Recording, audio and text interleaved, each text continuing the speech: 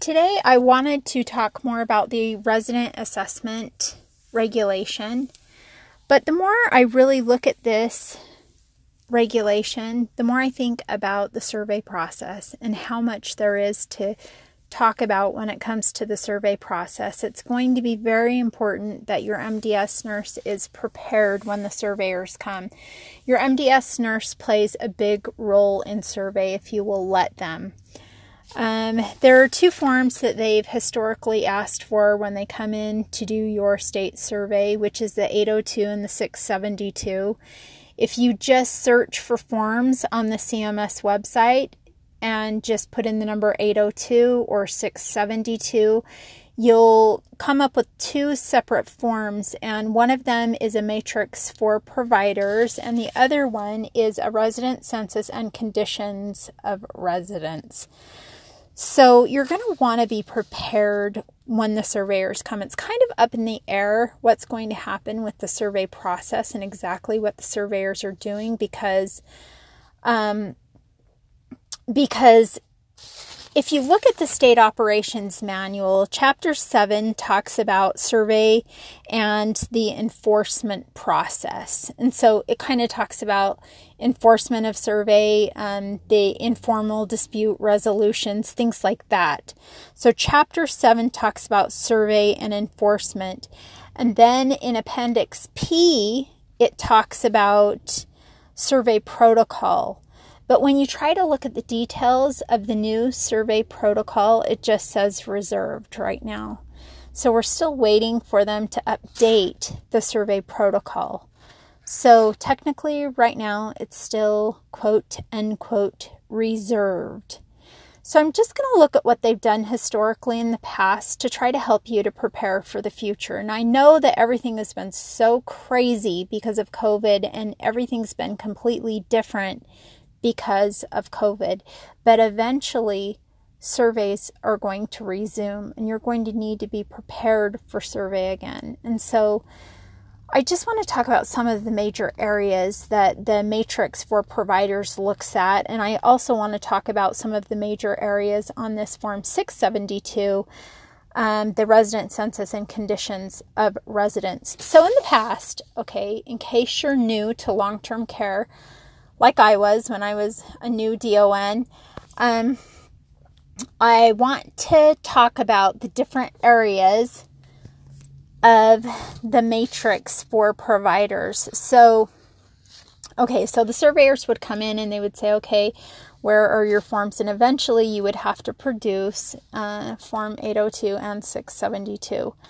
So I'm just going to talk about some of the things that are on these forms so that you can have a general idea, and you can pull up the forms yourself on cms.gov. Just again, I told you search for forms 802, 672, even though when they talk about how they have a new survey process, they don't talk about Form 802 anymore, but they talk about a different way of doing that.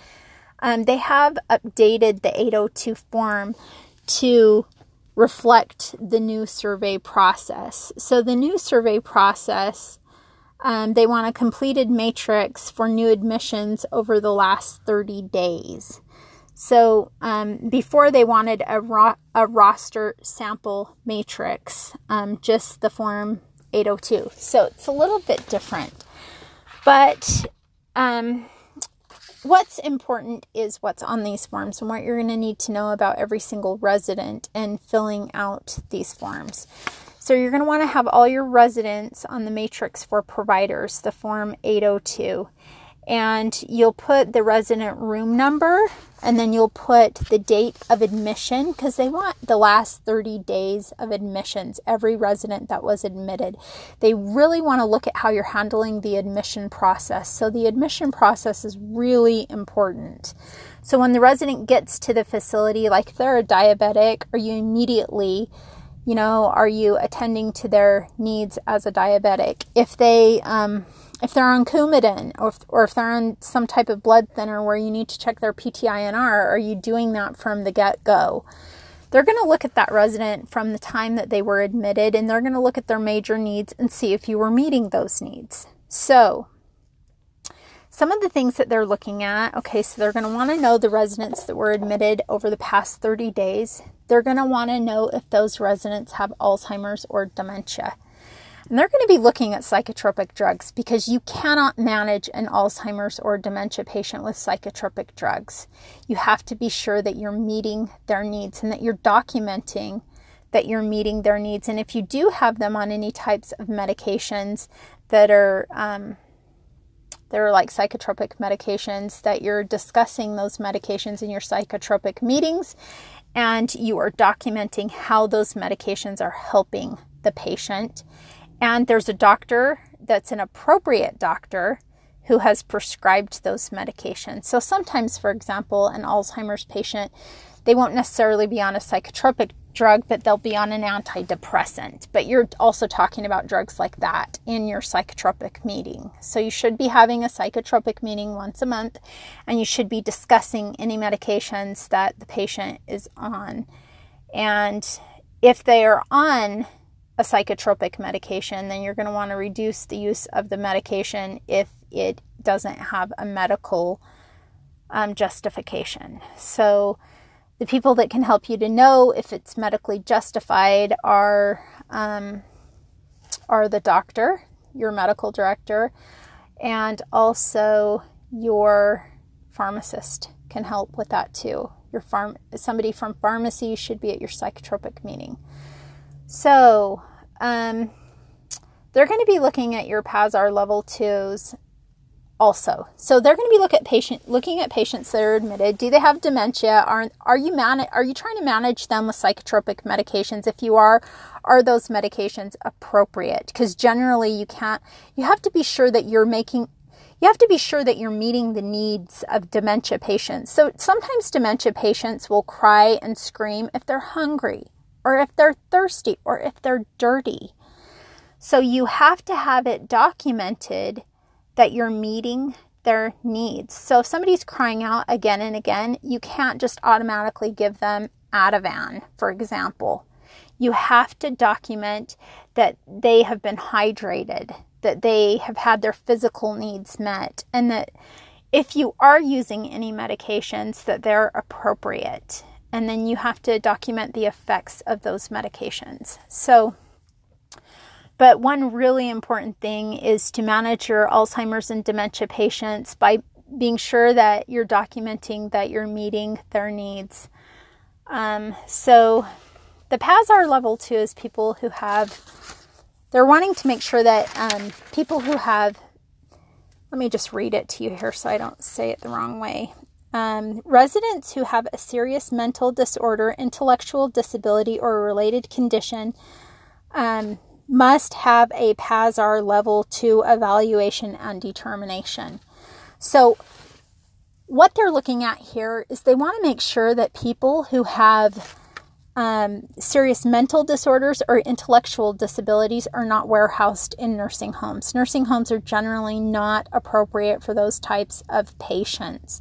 They don't want patients like that warehoused at nursing homes. So there needs to be a reason that they're in a facility, a medical reason that they're there and that they need care there. And so you need to have a PASR level 2 filled out. And that's a screening that they do upon admission for people with intellectual disabilities. So talk to your admission coordinator and you can find your PASR form and you can take a look at it.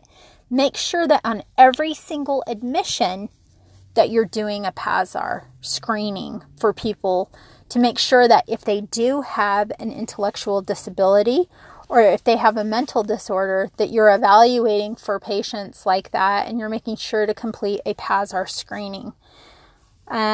So next on this matrix, they want to look to see if you have any patients who are receiving insulin. Okay, I already talked about that. Anticoagulants. They want to make sure that you are following up on those patients from the get-go. If they have a diuretic, you're making sure that you're checking their electrolytes with certain diuretics. So they're going to be looking at diuretics. They're going to be looking at opioids. Are they appropriate? Are the pain medications that you're giving appropriate?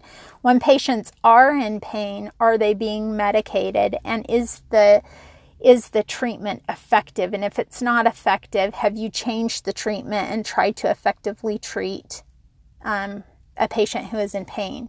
And if a patient is not in pain, are you giving them inappropriate medications? So they're going to be looking at so the medications that you should really be going over in your psychotropic meetings, especially, are hypnotics, anti-anxiety medications, antipsychotics, antidepressants. And then you want to make sure that you're appropriately treating people. So before, when I was a director of nursing, every single admission that came in, I would look at that admission and I would think to myself, okay, what's the major reason that they're here? So like, for example, if a patient came in with a hip fracture, okay, what are we doing to manage their pain? Pain's going to be a major thing. We're going to want to make sure that we monitor their surgical incision, and we're going to want to make sure that we monitor their wound. Okay, so you want to make sure that you're really treating the patient for the reason that they're there. And if they're like, say that this is a diabetic person who had a hip fracture and had surgery, and now they're coming for rehabilitation, and they're being admitted for rehabilitation after they've had hip surgery. So you want to make sure that you're monitoring their wound. You want to make sure that you're treating them for pain, and you want to make sure that you're really treating the reason that you're treating them for the reason that they're there. So think of the major reason that they're there. Are they there because they need to have their activities of daily living needs met because they have Alzheimer's dementia? Okay, if that's the case, you want to look at their medications. Are they inappropriately being treated for behaviors with psychotropic medications? You want to make sure that they're not.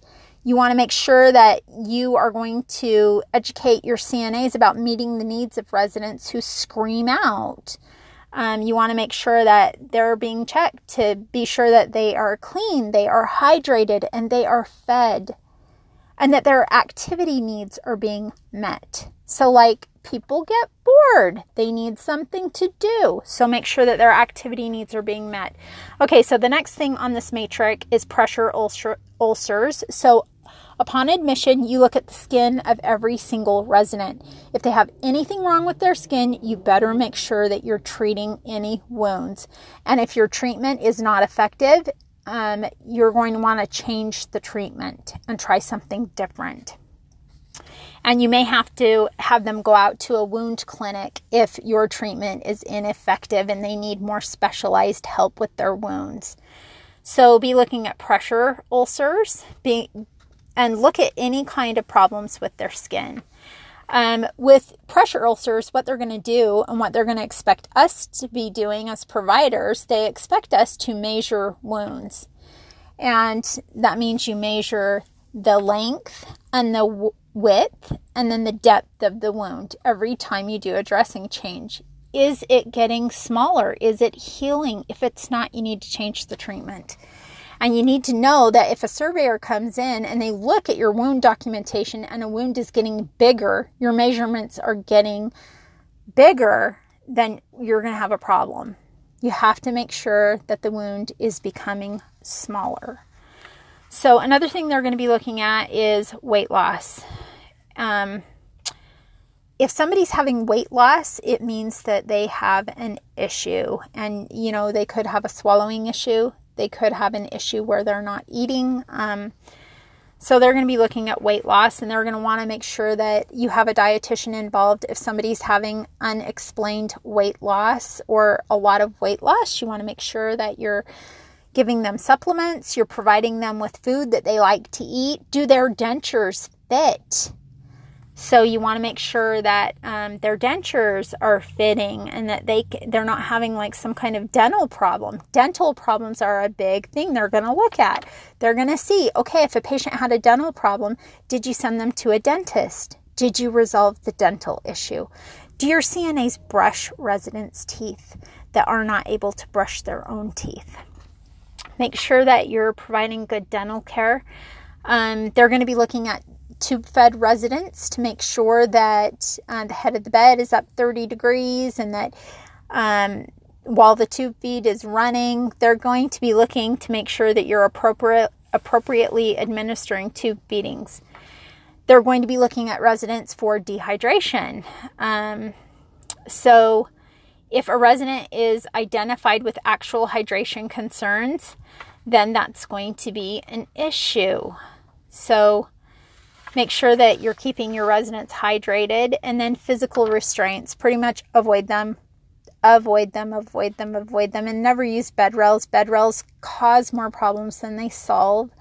So physical restraints, chemical restraints, pretty much stay away from physical restraints and chemical restraints unless they are absolutely unavoidable. And so, and pretty much you don't want to use physical restraints. I'm going to read you what it says here on the matrix form about physical restraints. Residents who have a physical restraint in use, they're going to look at this. A restraint is defined as the use of any manual method, physical or mechanical device, material, or equipment attached or adjacent to the resident's body that the individual cannot remove easily, which restricts freedom of movement or normal access to one's body, e.g., bed rail, trunk restraint, limb restraint, chair, prevents rising, mitts on hands, confined to room, etc. Do not code wander guards as restraints. Okay, so wander guards are not considered restraints, but you don't want to restrain residents because it increases the risk for skin problems. It increases the risk for the resident being able to hydrate themselves, other things like that. Physical restraints are not good. Another thing they're going to be looking at is falls. Every single morning in your stand-up meeting, you should be talking about falls and falls with injury or major injury. And remember how I talked about abuse and injuries of unknown origin have to be reported as possible abuse.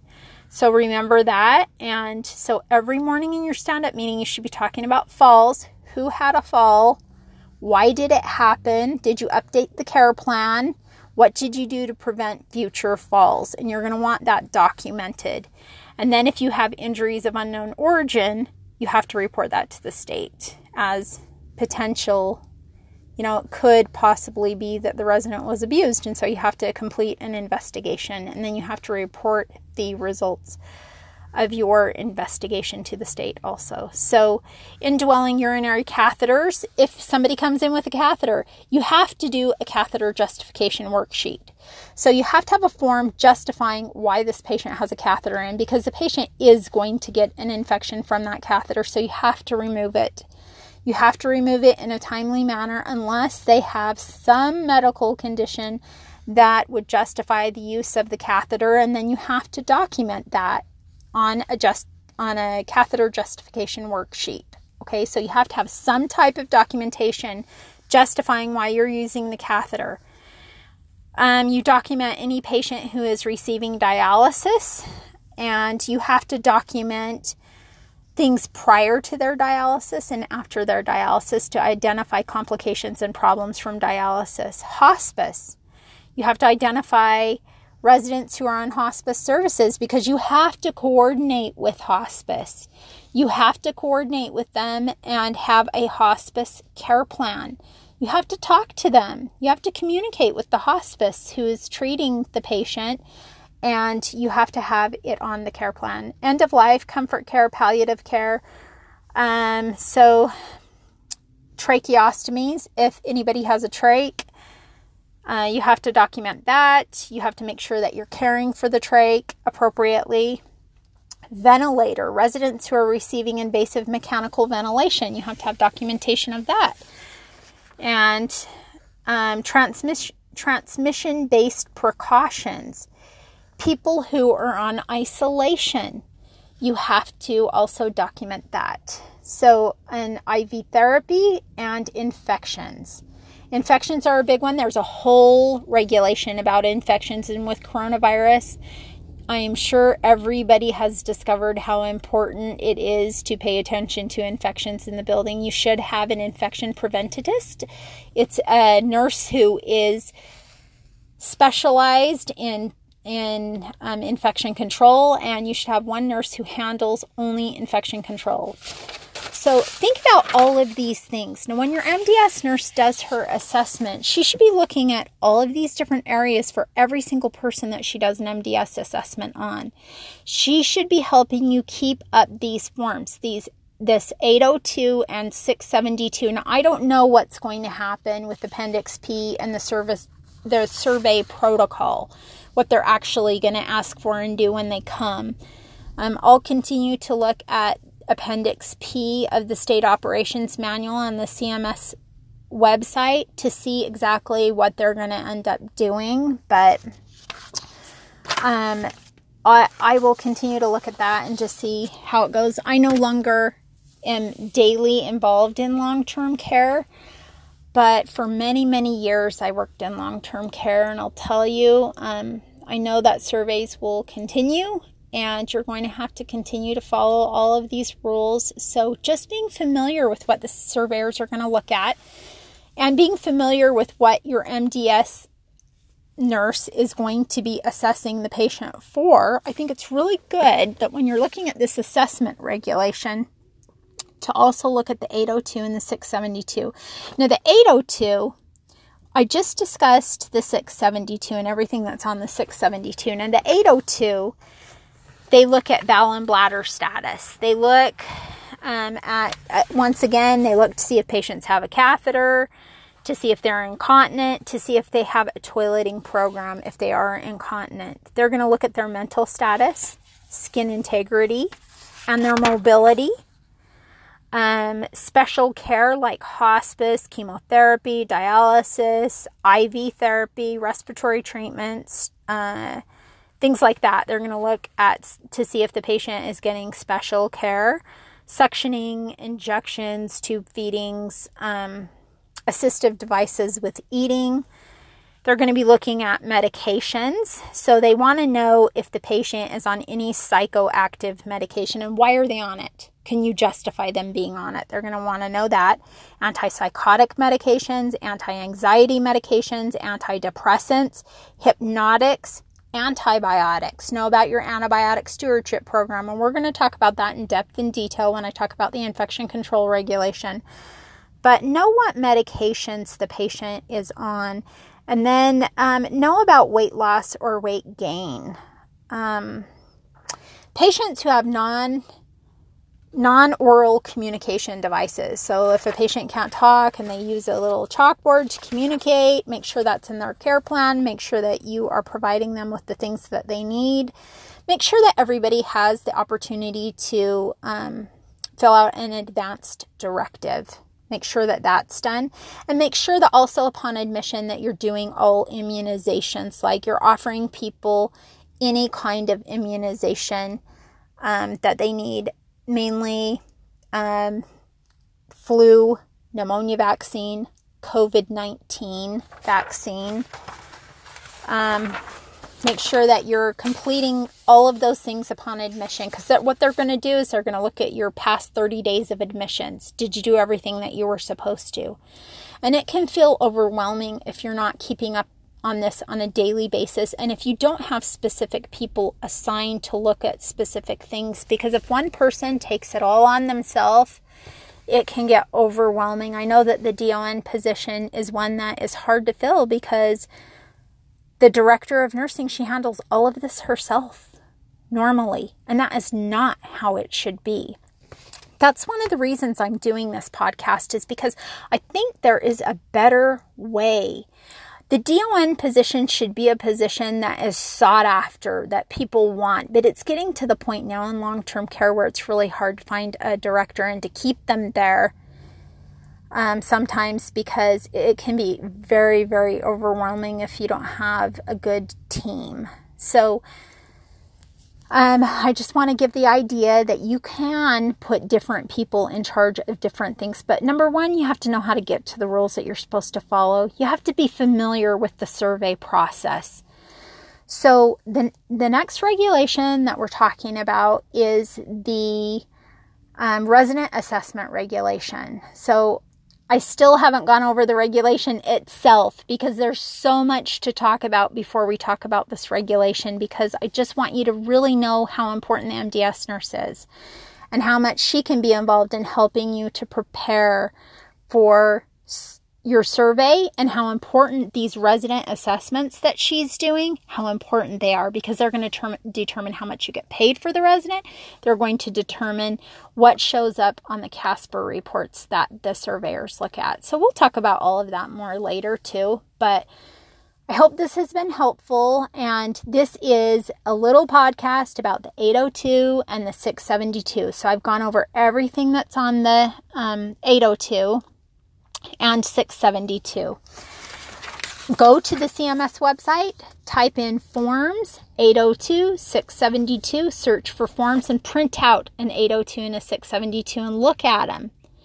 And then every day, now if you haven't been doing it in the past, just from today on, keep track of every new admission, and then look at this 802 and 672 and keep track of these patients and what's wrong with them. Why are they there? And are you doing a good job to meet their needs?